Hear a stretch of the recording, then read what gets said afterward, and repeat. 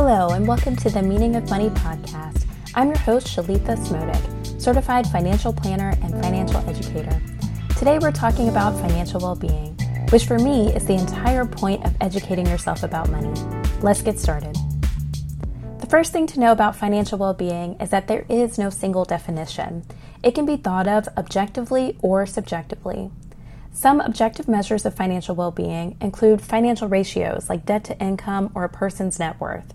You can also measure financial well-being more subjectively by considering things like how a person feels about their money, such as their satisfaction with their financial life or their perception of their ability to manage their financial responsibilities.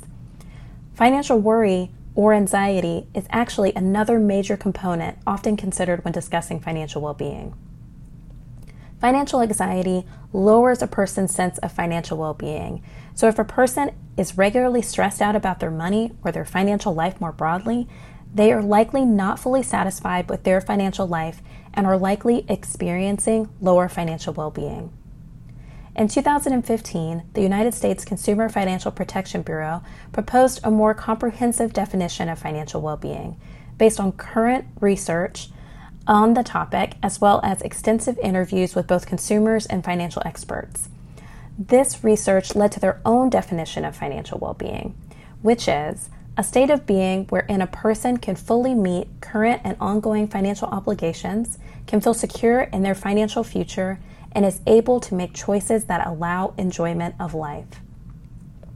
I love this definition because it's a multi-dimensional way to think about financial well-being.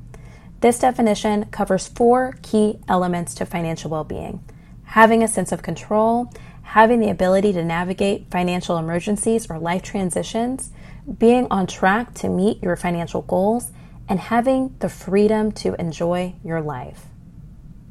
The second important thing to understand about financial well-being is that it's not black and white. You do not simply have financial well-being or don't have financial well-being. It does not have a specific dollar limit or income level associated with it. It's also not static. Just because a person currently has a high sense of financial well-being does not mean it will always be this way. Or if a person is not currently experiencing financial well-being, it does not mean that they will never feel that way.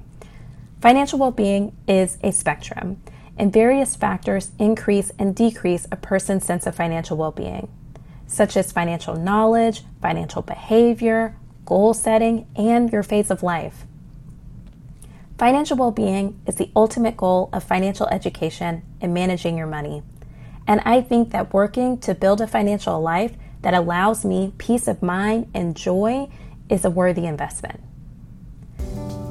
This brings us to the end of today's episode.